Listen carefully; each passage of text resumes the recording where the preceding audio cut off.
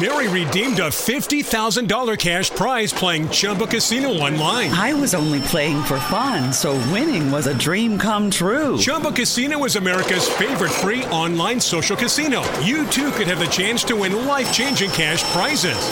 Absolutely anybody could be like Mary. Be like Mary. Log on to ChumbaCasino.com and play for free now. No purchase necessary. Void where prohibited by law. 18 plus terms and conditions apply. See website for details. The voice in the preceding commercial was not the actual voice of the winner.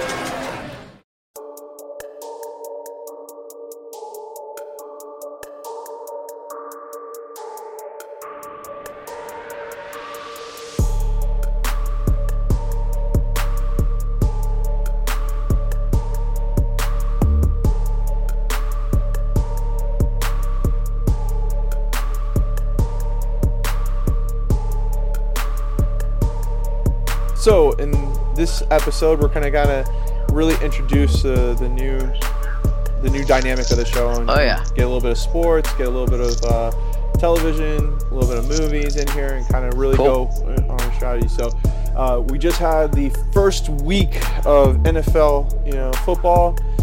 Any highlights from you from watching?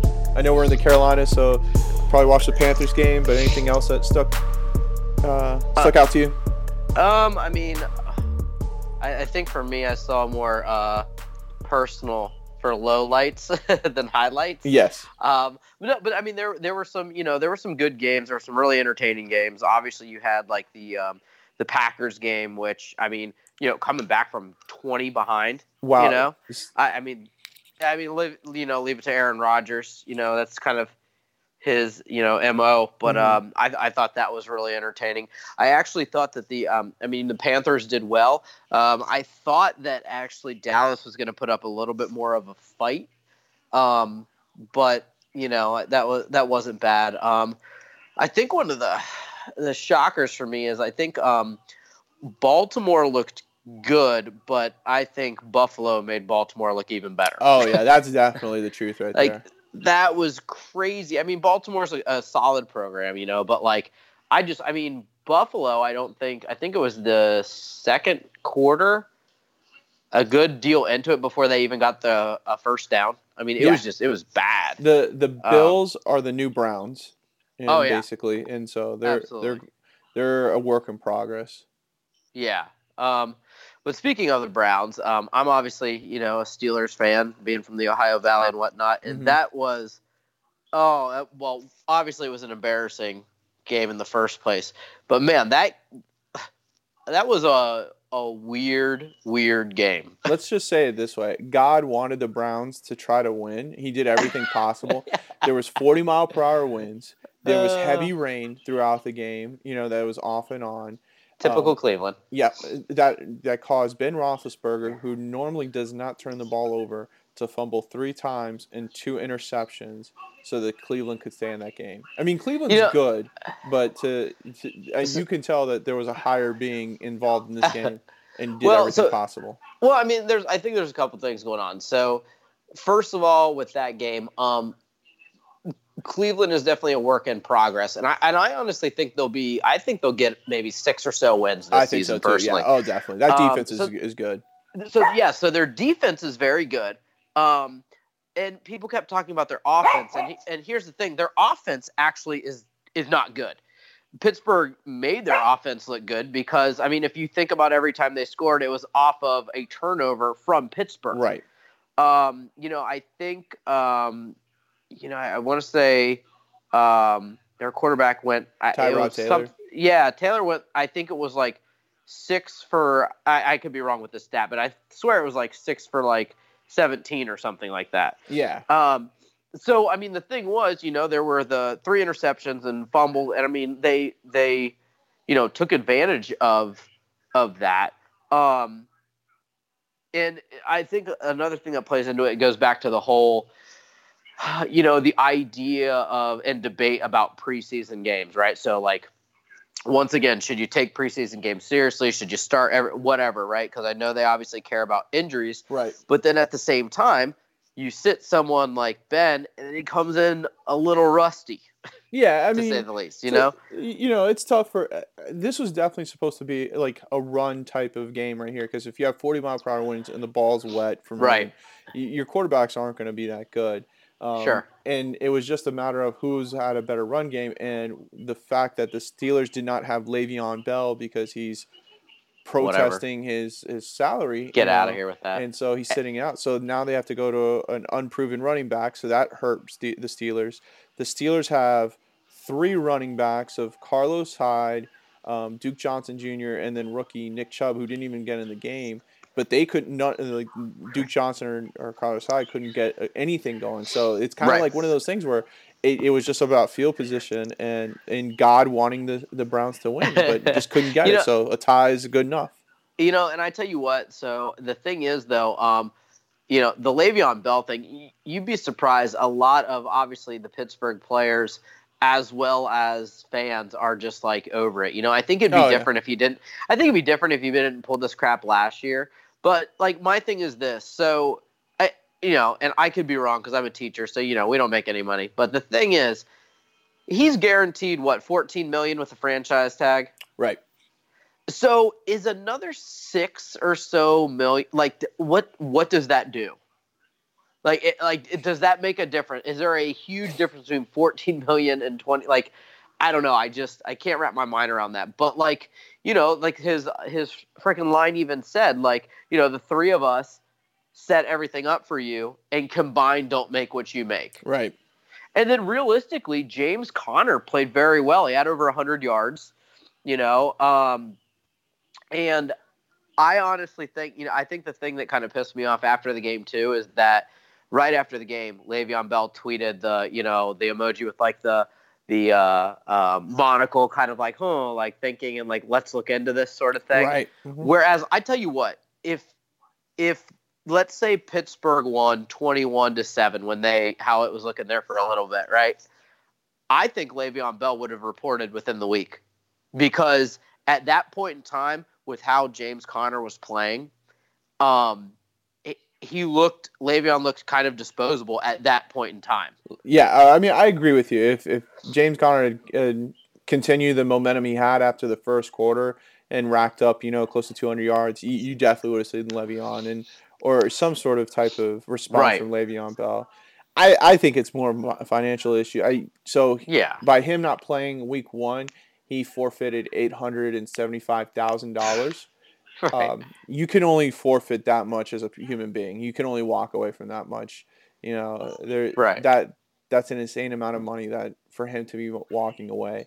Where you have the opposite end of Dez Bryant, who's holding out for a bigger contract but isn't signed by anybody, and basically on Twitter, talking trash about the Cowboys while they lost to the Panthers. And that doesn't help him try to get a contract, because now any potential suitor is going to look at that and be like, wow, you're a cancer if you're talking trash about your former team like this. Right. So I don't think why do we want you in here? Yeah, I don't think anyone's doing themselves favor between Le'Veon and Dez Bryant. Well, it kind of I just, I'm not the type of person. I don't like the whole like diva mentality, right? And I never have. I've just always, liked the guys who just like put their head down and work hard, sort of thing. And it reminds me of kind of Martavius Bryant when he played for the Steelers, right? Because Martavius Bryant, here he was, failed a drug test, so it was his own doing, and then came back and thought he should be starting over Antonio Brown and Juju, right? And then so what happens? They end up trading him to the Raiders, and then he failed another drug test, and he got cut. And then he got cut. Right. Yep. It's like, come on. Like, what? Like, I don't know. I just, I don't like that mentality. And I think that takes away from sports in general. But, unfortunately, that's kind of the nature of the beast right now. I thought, go ahead. Another interesting thing with this kind of story, and then we can go, is that you have to wonder how much longer the Steelers are going to hold on to this with Le'Veon Bell, because as a franchise, you don't want to fracture your team by waiting on this individual player, because what does that tell you about your team? And if you continue to hold out, hold this contract out for him, because there's been other teams that have rescinded their franchise tag and let them just become free agents. Yeah. For example, Josh Norman with the Carolina Panthers, the same situation. He was offered the franchise tag. He didn't accept it initially, waited about 2 weeks, and then was going to accept it. But then at that point, David Gettleman, who was the GM at the time, had withdrawn it, saying, no, we're not going to do this anymore.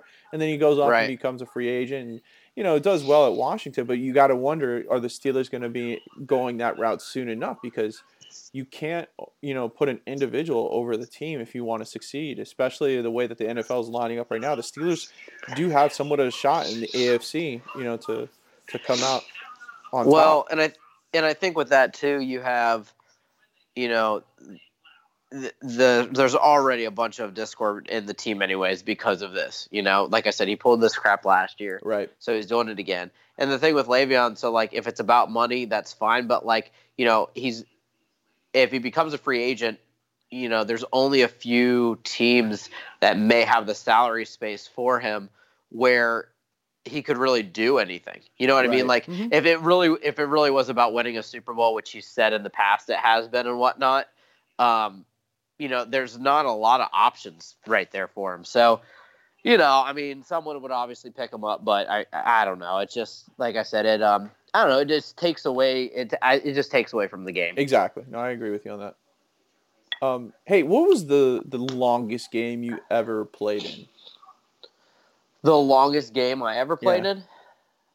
Are you? Was it 7 hours and 38 minutes? No, absolutely not. Oh my gosh, I can't even imagine that. That's how long the Dolphins and Titans played. Well, they didn't play the total of 7 hours. Because there was a delay, right? Yeah, 2 weather delays. That's crazy. Everything you could think of happened in this game. So you had 2 weather delays. You had 2 kickoff returns one from each opposing team. You had, unfortunately, Delaney Walker, who's been a pro 13 years in the NFL. Yeah. It looked like he completely snapped his ankle in the fourth quarter and stuff. And so that took time away from the game. It's the longest game by time in NFL history was to kick off the beginning of the NFL season between the Dolphins and the Titans. Well, and here's the thing that's tough about that too. I think anybody who's ever played any sort of sport before knows, like, when you have breaks like that too, it's really hard to motivate yourself and pump yourself back up over and over again. Like, you have that initial, adrenaline going, and then you sit, then you get back up, and then you sit. It's hard to really kind of get refocused and go back out there. Right. Yeah. It was. I actually watched the majority of the game when it kept on coming back on, and it looked like the Titans had such the motivation, and they had everything going for them. The momentum in the first part before the first weather storm came. Then when they came back through, it seemed like the Dolphins, took the momentum, and then you could tell there was just so many bad mistakes on both sides that it, ended up being that Marcus Mariota got hurt, the quarterback for the Titans, and so then Blaine Gabbert, the backup, came in. He threw a pick 6 or close to a pick, to the 5-yard line. Ryan Tannehill, looked great at the beginning, but then at the end, you could just tell that he was off a little bit, with his receivers. And to me, I was thinking, there's got to be a cap on when you call a game. You can't have, for the safety of players, you can't have them coming in and out like that many times because, you have to go through warm-ups and you have to stretch again. You got to get your mentally, into the game again. So I thought for sure they were going to call it after the second weather delay, and it was in the third quarter and stuff. Yeah, I was shocked that they kept it going. Yeah, I was too. That, but I mean, I think so. Do you think it would have made a difference if it wasn't week 1? Yes, if it was, I think if we're like in week 8, week 9, NFL would have called it. After when the second weather delay hit. Right. So, and then like you said earlier, you had Aaron Rodgers become Superman last night.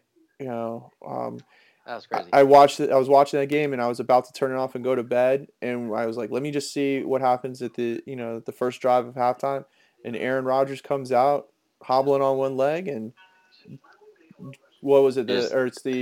He's tied with his greatest comeback ever, down 20 points and stuff. Unbelievable. That's crazy. Yeah. That is just insane. Yeah, I don't think he's going to play this week against the Vikings because that knee looked pretty bad near the end. He was barely standing on it. So, but so here's my thing too with that is that he does something like that, and if he wanted to, he could have that kind of diva mentality, but just doesn't. Oh yeah. He just comes out. He's hurt. He comes out. He does what's best for the team, and then goes and gets an ice bath, whatever. Yeah, I mean, it really. It's amazing because he just got a contract extension, I think for 4 years, $185 million. Something. He's the highest paid quarterback in the NFL. Right. And you would have thought after having that type of an injury, he would have said, you know what, and the Packers would have said, you know what, let's just plan. For, let's sit you out for the half. We'll lose the game and see where we can go from there. But nope, he came right back in, down 20 points. That's insane. Yeah, it's crazy. It's very rare do you ever see anything like that. Yep. All right, the other sports event that happened this weekend I thought we should talk about. The United States soccer team took on Brazil in an exhibition match in New Jersey. Ended up losing the game 2-0, as they say in the soccer world, off of 2 goals, one basically a beautiful play from Brazil coming in across, into the net, and then a penalty kick from Neymar around the 44th minute or so, and then the second half was basically just passing the ball around so no one got hurt. Right. What are your thoughts from this game? So the U.S., obviously there's a ton of issues. We don't, obviously not making the World Cup and whatnot, but the thing is they don't really have an identity. You know what I mean? Right. Oh yeah. So I get it. They wanted to have a younger group of guys, and that is fine. But here's the thing: they were scared because it was Brazil. Yeah, I mean, you had no leadership whatsoever on that team. Right, and it's a name, so it's Brazil, and not to take anything away from Brazil. Obviously, obviously Brazil is amazing and great history, but if the U.S. wants to compete, they have to step up and just go into matches and play and attack. Even if it means because here's the thing. They actually played pretty reserve and tried to defend and got scored on early. Yes. I would much rather them attack and put Brazil under pressure and lose and get scored on off of a transition or something like that. But the thing is that they were still attacking. If they were, because they start off and are here's the thing. Iceland doesn't do that. Iceland goes in and plays hard against anyone, no matter who it is. Right. And Iceland is smaller than any state that we have. You know what I mean? Mm-hmm. And they don't care who they're playing. They go in and they have. They're not worried about playing as Spain. They're not worried that it's Brazil. That doesn't. I mean, they give them the respect they deserve, but it doesn't matter. And you could just tell, I get it's a young group, but they're like, oh crap, it's Brazil. We're playing Brazil. Yep. Okay. So take it to them. You know what I mean? Right. So I don't know. And I mean, realistically, at this point in time, we need to get more guys overseas playing. I mean, I hate to say it, and it's nothing against the MLS, but if you look at, the 2 teams in the World Cup finals, how many of them are in the MLS? None. None, right. So they've, guys have to branch out. And that's, I think, personally why we didn't even make the World Cup, was because you had guys that wanted to settle because they knew they could start on an MLS team, right, rather than fight for a spot overseas. So, I mean, it's a rebuilding process, but I mean, the United States for soccer needs to have some sense of an identity. No, I definitely agree. It almost, to me, it feels like we're playing, or strategically, the United States is playing 10 years behind, where we're in the mode of counterattacks. Right. Which that was the style of soccer, and the Premier League, it's about 10 years ago. It was all about the counterattack, counterattack, counterattack. And it seemed like watching that game, that's what they were waiting for, is that you see the fluidity between Brazil's players passing one-touch passes, setting up each other, to come strike down the middle, moving the ball down the sidelines with smooth and not just, just basically lobbying it up and hoping that one of our guys comes up underneath it and, and can make something happen. But that's what it just seemed like, was that we were set up to basically try to intercept a pass and catch it, clean, and then just, lobby it, up front and see if something can happen from one of the strikers. And it's not going to work. And that it's like the old school, like, kickball way. Yes. You know what I mean? Mm-hmm. It's like, because here's the thing is that may work if you have like amazing goal scorers, right? Or really talented individuals. It worked with like Clint Dempsey. Clint Dempsey could because he knew how to do that, or like a Brian McBride, mm-hmm. right? But like, here's the thing, we don't have that, and that's okay because, like I said, if you look at like a team like Iceland, they don't really have that either, right? But the system that they have, they pressure high and then they defend. They pressure high and defend as a unit. And, as a U.S., what are we going to do? Defend, defend, defend, let them shoot on us the whole time, clear the ball up the field, and just hope that, like, a random fast guy scores against guys like David Luiz and, Thiago Silva. Like, it's not, it doesn't work. And it seems to me like that's what Klinsmann wanted to do when he was in charge, was, attack and, get back and defend. Attack, and it seemed like it worked at the beginning, but then the U.S. players just fought against it because they were playing in the MLS and they were being taught opposite of what. So you're being paid to play in the MLS, and then you come for your national team and you have a modern European thinker. Now, I know Klinsmann's not the best people person in the world, and his personality, kind of rubs people the wrong way. But strategically wise, he had the mindset for that, and it worked, I thought, well for a long time, and then it just, I don't know, something collapsed and he lost the team, and so then we went to Bruce Arena, which that's old school mentality. It's just defend, defend, defend, and wait for the counterattack, and that. But here's the thing. So is it actually a matter of Klinsmann not being a people, like a? I think so. I think he's not in a like. I think he really, if Klinsmann had the same personality as Bruce Arena, and had been more of a people person and listening to his players, or act like he's listening to players, but then just coach him up a little bit better, he would still be the head coach of the national team. My only issue with that is that, like, look where Klinsmann has had success outside of the United States. So is it a, like, United States mentality? You see what I mean? Right. Like, because he had success with other teams, and the so German national team went to the semifinals. Right, and when he was coach at I think Bayern Munich, maybe. Yeah. I think. So is it just this weird? And like I said, do I think honestly some of the United States players had, once again, what I talked about with the NFL, like this diva mentality. Right. Right? Like, I am, I'm not saying Michael Bradley had this. I'm just picking on him because he's just who I thought of. I'm not saying he felt this way, but, like, I'm Michael Bradley. And here's the thing. Why don't guys like Michael Bradley and Josie Altidore and them, why don't they have more competition? Like, why is there no one that's really competing for spots with them? You know what I mean? Right. No, I agree. For as many people as we have in the United States who play soccer and this and that, how in the world? Because here's the thing. I think Josie's not going to be on the team in the future. I agree. I think between Bobby Wood, Giassi Zardes, what's the kid's name in Seattle? He was the hype man. Like, he was the dream. He was supposed to go play in Europe, and then he backed out and signed with the Seattle Sounders. Was it Morris? Yeah. Yeah. Yes.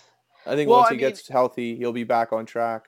But if you look at some of the people like, Christian Pulisic and Way and some of these other guys and Bobby Wood who play overseas, they compete week in and week out. Right. Like, they compete. Here's the thing. When they're at practice, they're competing for a spot that next week in the match. Right. Whereas, like, a lot of guys that we've had, they start, and of course they're going to play for their MLS team. And then, because here's the thing. When Michael Bradley was at Roma and Josie Altidore was at, I want to say, Sunderland, they had to work, and they weren't starting necessarily week in and week out. So it's easier for them to come to the MLS rather than bust it to try and earn that spot. No, I agree. And that's accepted here in the United States. Right. Instead of pushing players to go outside, like what going back to Klinsmann, that's what Klinsmann wanted. He just wasn't a people person. And that's what you look at. That's what got him out at Germany, because he wasn't a people person. He got into the semifinals, and because he didn't have the right type of people skills, it got him out, and Joachim Low took over. And Low is that people guy. Look, he catered to the German national team this year, and look what got it to him. He got him kicked out in the early stages. And so, Klinsmann wouldn't. It's a balance. It's got to be a balance. And the death of Klinsmann was right at the beginning, when the way he cut Landon Donovan from the national team. The way that was done, Americans thought that was harsh. That should never have happened. And that was the beginning of the end for Klinsmann when he did that. Right. If he had kept Landon Donovan on the team and kept him as a sub, whatever, never would have had an issue, and he probably would have been fine throughout. But then he cut Landon Donovan. Then Josie Altidore goes down with the hamstring tear in the first game, and that kind of blew his plans all up for the World Cup. They still got out of the group, the group stage, but everyone always went back and questioned him on that and how he cut Landon Donovan and so forth. But that's what the national team needed. And look, the national team ended up being successful in the World Cup, in the CONCACAF, in the Gold Cup. But because you had, former national team players like Alexi Lalas, criticize Klinsmann because the way he talks to his players, and some of the national team players not like that Klinsmann was going outside the box and recruiting the German American national players or other type of dual citizenship players to play on the team and creating competition. They hated that, and then they got him out, and so it set us back, and that's when you lose 2-0 to Brazil in a friendly. It would have been a lot worse if this was a game that meant something. It would probably have been 6-0. Oh yeah, absolutely. But the fact that it was a friendly, Brazil got their 2 goals and then just coasted the second half with no issues whatsoever. Yeah, and like I said, I think there was a time when the U.S. had this identity, and when they what was it? I think they beat Spain and almost beat Brazil, or vice versa. I forget. And I just I just think they've kind of lost track of who they are, and you have to go in and say, like, obviously give teams the respect they deserve, but take it to them. Take it to them. Don't be afraid because it's Brazil. It's Neymar or whoever. Great. For me, if I was a player, like, I would want to show, like, not that I'd be able to, but like show up guys like that and stop guys like that rather than give them all the time and the space in the world. That's why I liked guys like Jermaine Jones and Kyle Beckerman. Yeah. They were not the greatest soccer players in the world, but man, any team they lined up against, they were trash talking them, and they would challenge every ball that came their way. Absolutely. Yep. So it's disappointing because I definitely am a national team fan, and I want to see the United States do well in soccer, but not anytime soon. Yeah, they got a lot of work to do. Right. All right. So this weekend this weekend coming up is the release of the newest Predator movie. I have my hesitations about it, but I went to Comic-Con. I saw the Hall H panel. Definitely saw some clips that took it in a different direction, more comedy-based than anything else. This is not the Predator that you grew up with Arnold Schwarzenegger, or even like Danny Glover with Predator 2. This is going to be more or less a rated R Predator that's going to show you gore, but also have you laughing at the same time, if it kind of makes sense. Because you don't have one-star role player, like you don't have a superhero type-esque going up against the Predator. It's a ragtag ragtag group of mercenaries that have different issues, whether it's Tourette's or just PTSD or anything like that, and taking on the Predator. So what I wanted to ask you is, how would you rank the Predator films, going from Predator all the way to our most recent, before the Predator comes out? The last one that came out was Predators, in your mind. Oh gosh. Now are we including like the Alien AVP. versus Yep. Predator? Mm-hmm. Oh, We'll we take are. that. Oh gosh. Okay. Well. Okay. I think. Ooh, this is tough. Number one, it is obviously the original The Predator. original, right? I mean, I watched that last week and thought it was, I love watching it. Honestly, then I would say Predator 2 with Danny Glover. Okay. Oh gosh, after that it's really so then hard. so then you got so after Predators, or Predator 2, you have Alien versus Predator. Yeah. Alien versus Predator 2, or what? Or was it Requiem? Whatever it was, Requiem. Yeah, whatever. And then you have Predators with Adrian Brody. So I think I'm going to go with Predators. Okay. Then Alien versus Predator, and then Alien Requiem, whatever. Okay. And my reasoning is the thing that I liked so much about the original Predator was it was this one Predator who was on the hunt. And I did feel like you kind of saw that a little bit in Predators, yes, which was like a different twist, which is so I kind of enjoyed that a little bit. But I think my thing is I like one Predator. I liked in Predator 2 at the end where you see oh crap, there's more of them. It's not just one. So I did like that, but I don't know. For some reason, I thought when Alien vs. Predator and Predators came out, I would like seeing a whole bunch of them. But I don't know. I felt like it kind of took away from that one Predator that was doing his thing and hunting and doing that. That kind of elusiveness. Because then the thing that made Predator so good is that you didn't always see him on screen. You knew he was around, you didn't know where he was, sort of thing, and then he'd show anticipation type. Yes, yep. Mm-hmm. Absolutely. Where with Predators, don't get me wrong, I liked watching it and it was good, but there was oftentimes a Predator on screen. You know what I mean? Right. So, and then with Alien vs. Predator, I think I had an issue with that because I had really high expectations for it. I think a lot of people did. And it just wasn't what it was. And then especially with Requiem or whatever, I have an issue. I kind of wanted to see how it was going to go, but I have an issue when they make these hybrid Predator alien things. And then even I'm not quite hung up on, I'm not quite sold on this evolved Predator sort of thing. I don't know. I feel like they've completely stepped away from what worked in the original Predator, and even to a degree in the second Predator. Right. So I don't really know what they're doing with the new one. I mean, I've obviously seen the trailers and everything. I can't. I'll give you a little bit of a background behind it. So we're gonna see multiple Predators. You're gonna see a super Predator, and that's basically it evolved, right? Right. So what you have is, it has no. It's in the same universe as Alien versus Predator, but this isn't like what we saw in Alien versus Predator, where you had that super Predator, Requiem, where we had that super Predator that was a hybrid between a Predator and Alien. This is more or less Predators evolving. Okay, right. And so it looks like what was it, an Orokai or whatever from Lord of the Rings? Kind of, yeah. Kind of you know what I mean? Mm-hmm. And so you're gonna have a group of mercenaries fighting the super Predator alongside a regular Predator. Yeah. And I think you're gonna.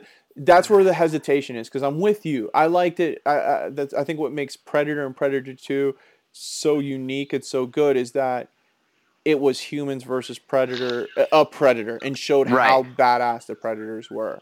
But then, and every other film, I'm with you. Predators was my number 3 as well, but where it loses its luster is when Adrian Brody freeze that one predator that got the shit beat out of him, and by the other predators, and then they somehow team up and so forth. That to me loses because here's the thing, man. Like the Predator. So if you're going with how much of a badass the Predator is in Predator 1 and 2, right? Because obviously he takes out like Arnold's whole crew, who are obviously a bunch of badasses. And if one can do that, then why does a predator need to team up with humans? Right. And it's just like, and especially like, and I don't need the super predator. I'm kind of and I feel like what they're trying to do is kind of what happened naturally with Terminator, which is like the predator was bad, but like now can be kind of good. But like, the reason why they did that with Terminator was just because Arnold became so popular. Right. And so it just kind of worked. But like, the Predator the Predator's not good. Like, let's be real. Like, I think they want us to, like, we root for the Predator because he's a badass and he's going to, like, kill everybody and this and that. You want to see, like, how they go about it. Right. But like, I don't know. I have this issue with, it's evolved. So he's going to team up with these like ragtag group of humans. It just, I don't know. It just doesn't really do it for me, I guess. Yeah, I mean, I'll probably end up seeing this. I don't know. I'll see it. Yeah. Yeah, I don't know if I'll go opening weekend to see it, but we'll see how it does. It's got some tough competition to go, and it's the only major film opening up this weekend. But you have Crazy Rich Asians, and let's see, the film just opened up alongside, but forget the competition wise, in the Predator realm of things, I just don't see it taking over. Shane Black, the director, saying it's kind of a not necessarily a reboot, but just kind of getting back to the core of what the Predator is all about. And to me, I don't know. Maybe we watched two different films. Because don't get me wrong, it looks like a funny movie, and if it didn't have the name Predator on it, I'd probably be a little bit more excited to see it.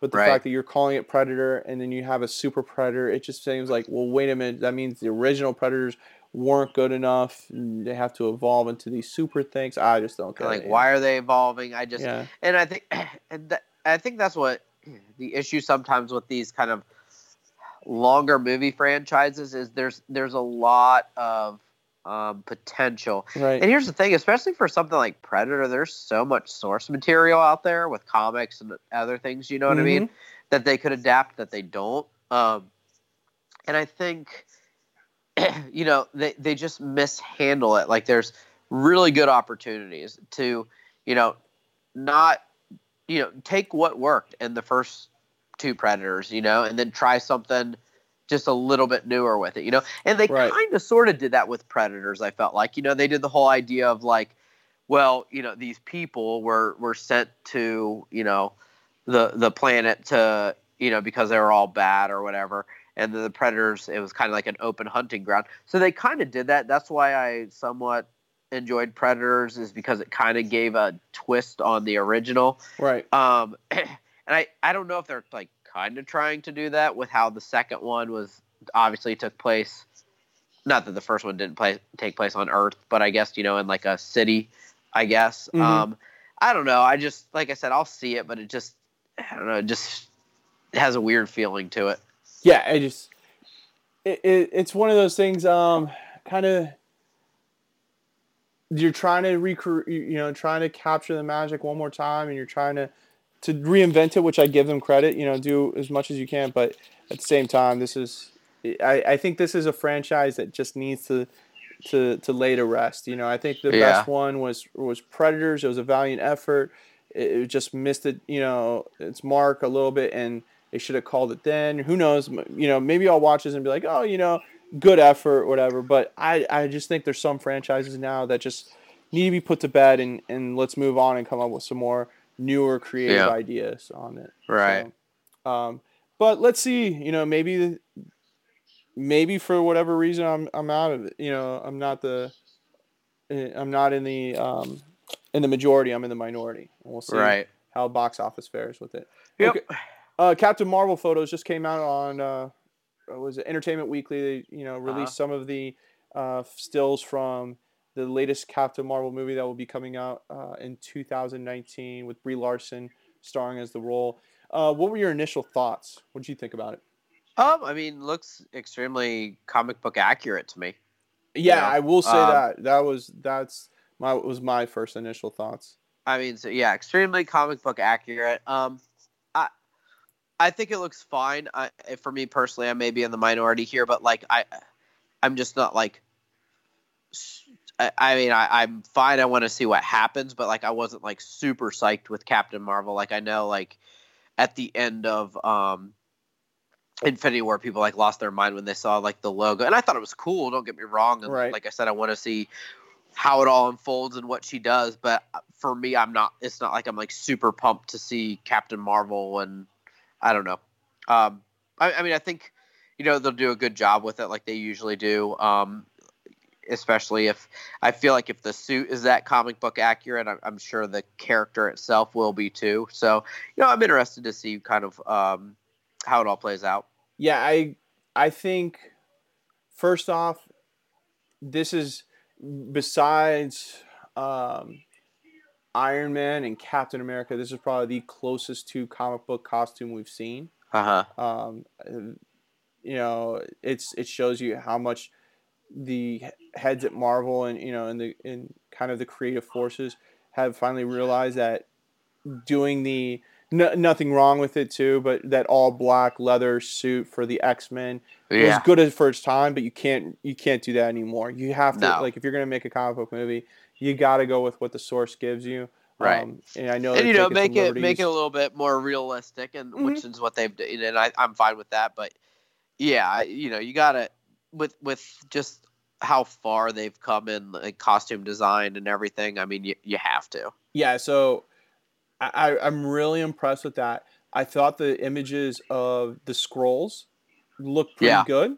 That was going to be, I didn't know if they were going to do like all CGI or, how they were going to play it out. But, very realistic look to them, kind of Star Trek is when I first saw it, it reminded me of, some of the like Next Generations or even the most recent series, the first Star Trek, where I forgot what is Spock? Not Klingon. No, Vulcan.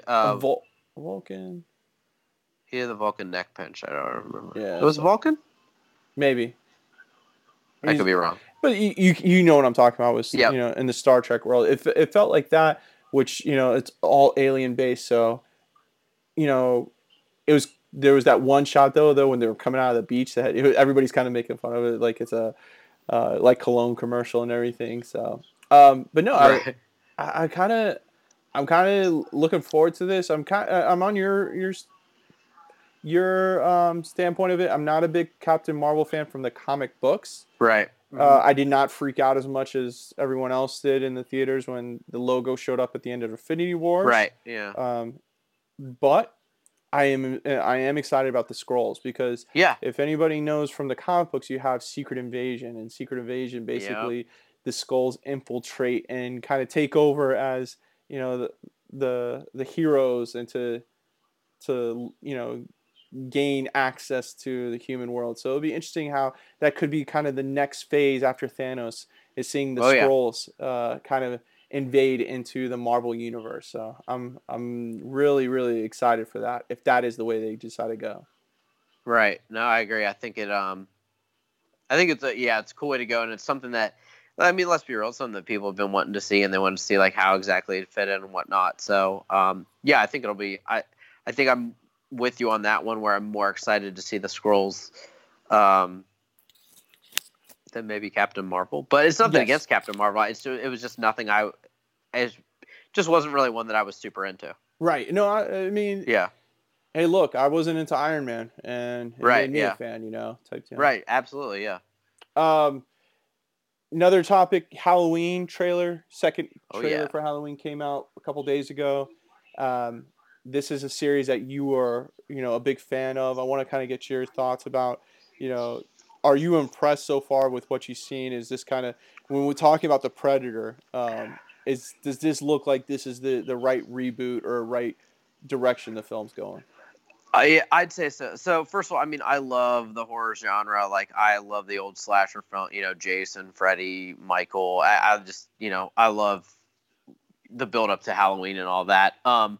Michael Myers and the Halloween franchise is by far my favorite. I think that it for other franchises that are longer, that this is the type of thing that they need to do. So obviously Halloween has had its awful ones. The Curse of Michael Myers, and where he was like in a cult or whatever, and then even Halloween H2O, and what was the other one where Busta Rhymes was in it? Resurrection. Yes, I think. Resurrection. Yeah. So obviously there's been some bad ones out there, but I think they've done it right, and they've gone back to what they know works. Like they're listening. First of all, you get John Carpenter involved, and you get Jamie Lee Curtis involved, and they're like, okay, listen, like everything after the first one never happened, right? It's not the same universe, and from what I have read and, from some of the viewings and whatnot, there's a lot of really positive feedback and say, like, this is different than the first one. It's not just like a redo of the first one, but there's so many nods to things that, like, the nostalgic part will love. But they're like, it's done right. Like, it's gory, but it's not just gory. Because that's what I think happened to a lot of the kind of slasher films there after a while, is that, like, gore took over rather than, like, if you think about the first Halloween movie, I mean, there wasn't a ton of blood. It was just this, like, this guy in the background, and you didn't know where he was, or you didn't know he was there, and it was that anticipation thing like we've talked about. So, from, like I said, what I've read, I think it looks good. I mean, here's, he comes back after 40 years, and his sister, Jamie Lee Curtis, has been preparing for 40 years. I think I think it's going to do well. I think it, like I said, is one of those where other franchises could maybe look to it and say, like, okay, well, what did they do that seems to be working? I feel like it is different enough for kind of the horror genre right now. I feel like the horror genre kind of needs something a little bit different. Okay. You get, and it's nothing against, like, a lot of these movies, don't get me wrong, because I like watching, but you have a lot of, like, the Conjuring, movies. The Nun that just came out. Right, which are good, don't get me wrong, but, like, there's a lot of that kind of supernatural, which obviously Michael Myers is supernatural because he never dies or whatever, but, like, I just think that it's, I don't know, it needs a little something different right now. Yeah, I agree with you. I'm trying to think of the series of films where it was all the recorded films. Blair Witch. It was kind of like Blair Witch, but it's more recent. There was like 4 films that it. Oh, Paranormal Activity. Paranormal Activity. Yeah. Right. That I feel like when that first one hit, everyone kind of jumped onto it, of that whole suspense type thriller. Right. Type deal where you didn't need a lot of gore, you didn't really need a lot of story. You just kind of just needed a dark place, something that looks remotely scary. And that kind of took over. But then you had the It come back, and that was a success. You had Halloween come back, which looks like it's going to be a success. And then another series that kind of takes the same, it's newer, but it kind of follows the same atmosphere. Instead of having a main character, though, it's The Purge. That suspense, but also gore, right amount of gore to it type deal. The first Purge, I thought, and the other ones have their moments, you know, but it kind of follows that timeline too, and it's been successful, in its series. And now there's I wouldn't say a full blown TV show about it. It's like a anthology series that's coming out soon. Yes, but yeah, I agree with you that this is something that it's kind of strange to say, but something that the people need is this type of movie right here. It has to do with writing, it has to do with acting, It's got to do with the right set, the right tone. Coming out on Halloween, not in February. Those are things that what made movies great in the 80s and 90s that kind of lost its luster in the 2000s, where you had you have movies like The Conjuring come out in March. It doesn't make sense. Right. When we were growing up as kids, horror movies came out around October. That was the month to get, right. You could lead up into it. If you knew that it wasn't a good movie, so you try to beat out Friday the 13th or something, you come out in September. But if it was Friday the 13th, if it was Halloween, if it was Jason, Nightmare on Elm Street, anything like that came out around the October era. It's kind of like Christmas movies. They need to come out around Thanksgiving, November-ish to December. Right. Yep. It doesn't make sense to have the Santa Claus come out in February. Right. Yeah. Exactly. But yeah, I'm impressed. So far. Well, and like I said, I mean, they went strong with bringing Jamie Lee Curtis. I mean, the minute that they brought back like John Carpenter and Jamie Lee Curtis, you were like, okay, like this is going to be pretty serious. Mm-hmm. You know what I mean? Like if they were buying into it, then you had an idea of kind of the direction it was going. And realistically, if some like of the film industries, like if they handled the franchises like Jason, Friday the 13th, and all that, they handled it right, man. It could be a huge like a cash cow for them. I feel like yes, and not just necessarily reboot. Like I know everything right now is like reboot, but I think some of the ways, like I said, with either Halloween or even like a Nightmare on Elm Street, like maybe even just make a new one that's just very far removed, like in the same universe or in the same time. It's because I think the like nostalgia of it is what people enjoy. Yeah, without a doubt. And that's one of the things I'm like, oh, well, this isn't just a new Halloween. Like it's connected to the old one. Like I love the old one. So like, therefore I want to see it. Yeah. And I think for new fans, there's enough backstory that will be introduced in the movie that, we should be able to, you should be able to understand what the whole premise is about if you didn't see the original Halloween or what is it? It takes place after the second Halloween? So I think it actually just takes place after the first one. I think they even wiped the second one. Oh, okay. Wow, I was watching an interview with John Carpenter, and it had said that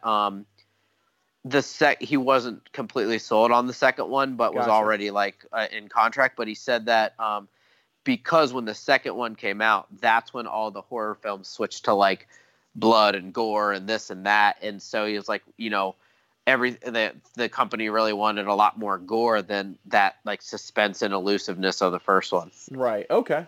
All right. So we'll see. So you're definitely going opening weekend or Halloween? I will be there. I will definitely be there for it. Yep. Awesome. Oh yeah. All right. Last thing is I didn't get a chance to really look over this, but there's something you mentioned to me on text message. Some big names in New Japan have contracts coming to an end at the end of 2019. Yeah. Do you give me a rundown, and then what are your thoughts on each one? So we have, and I don't know the exact time, someone can correct me, but I think the Young Bucks are up in December, and Kenny Omega is January, I want to say, and I think Cody Rhodes is around there too. Okay. Here's the thing. I would love to see them in the WWE, but like the WWE is just mishandling people right and left. I mean, you had Finn Balor, who was, amazing part of the Bullet Club, and now week in and week out he fights, Baron Corbin, and it's just like there's so much potential. And then like I almost feel like Vince, when he gets certain people, he doesn't want to have a similar scenario as if when they were with another company, because I don't know if he wants to, I don't think he wants to acknowledge like another company had a good idea. Right. You know what I mean? So like, even think of like the Broken Hardy and Brother Nero for the Hardy Boys. Uh-huh. Like they were in court forever for that, and like still haven't really done anything with it. Right. So it's like, why do you even fight for it just to have it and then not do anything with it? Now I had read where like the Young Bucks and some of them said like, well, like never say never sort of thing. I think it just depends. I think financially for many of them, it might be a good move, but I just, I don't know. I feel like lately we've seen so many stars kind of go the other direction, and like leave the WWE and find success in New Japan or Cody Rhodes or is the best example of it. Yeah. Cody Rhodes, even Chris Jericho,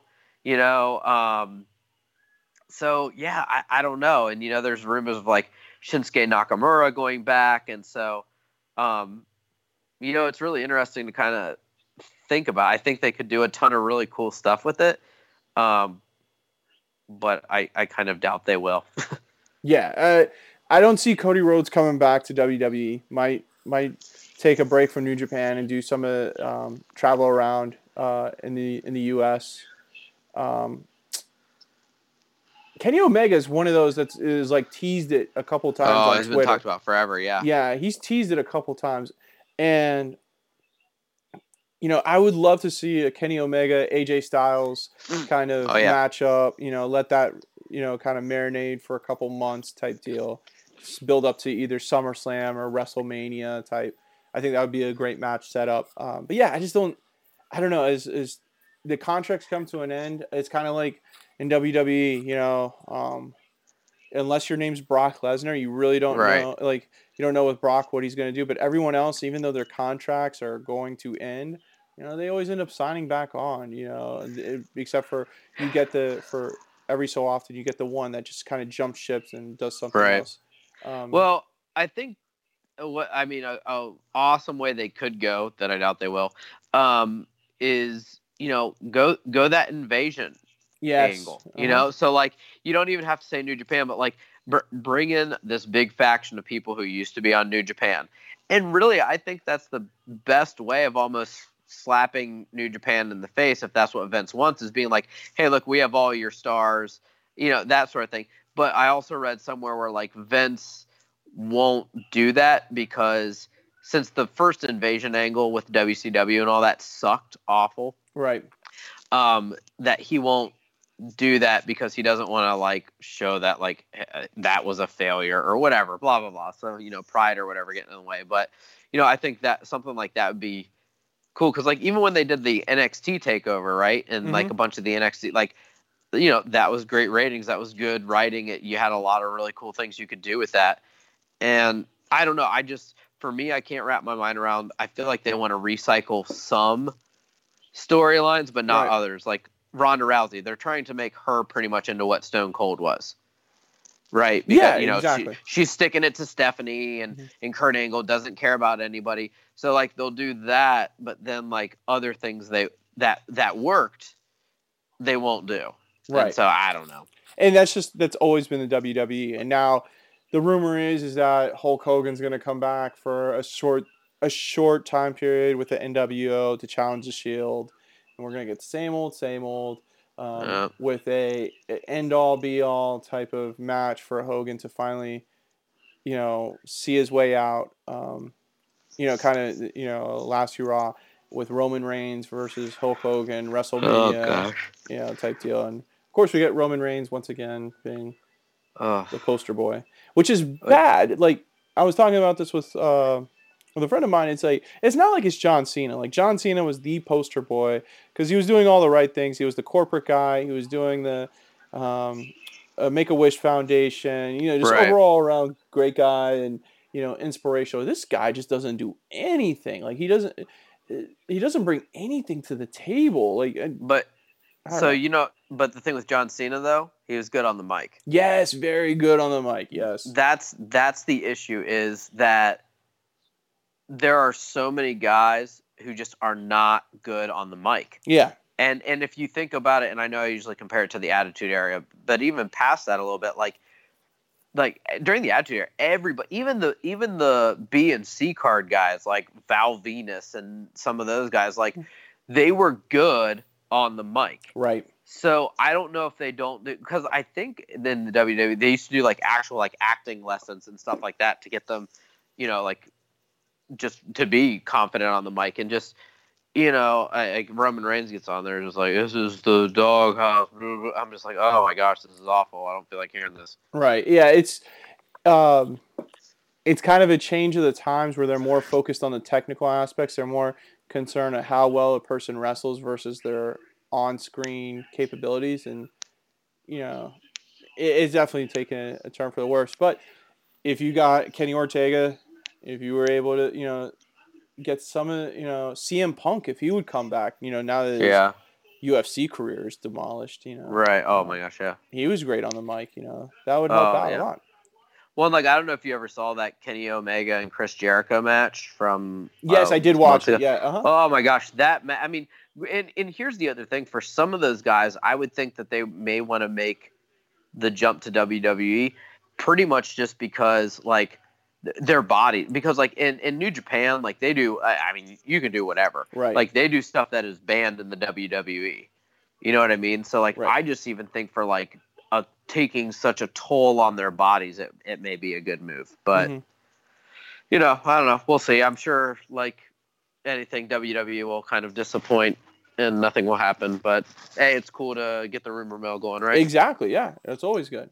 So, well, that wraps it up for our show. I think we've covered, plenty of topics for this week. We got a lot of good stuff that we've covered and kind of introducing a new style of the show. And hopefully you guys, enjoy this and let us know what you guys think on the comments section. We're trying to bring a little bit of our vibe, our little bit of our love of sports and comic book and wrestling and movies and film all together. So let us know what you guys think and give us a good review on iTunes, on Spotify, and everything else you can find us out at.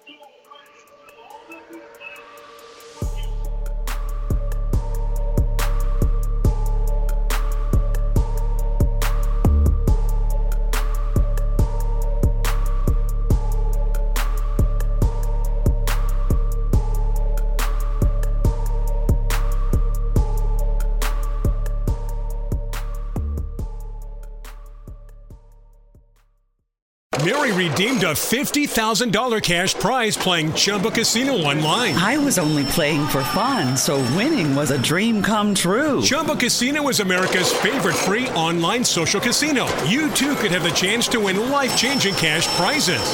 Absolutely anybody could be like Mary. Be like Mary. Log on to ChumbaCasino.com and play for free now. No purchase necessary. Void where prohibited by law. 18+ terms and conditions apply. See website for details. The voice in the preceding commercial was not the actual voice of the winner.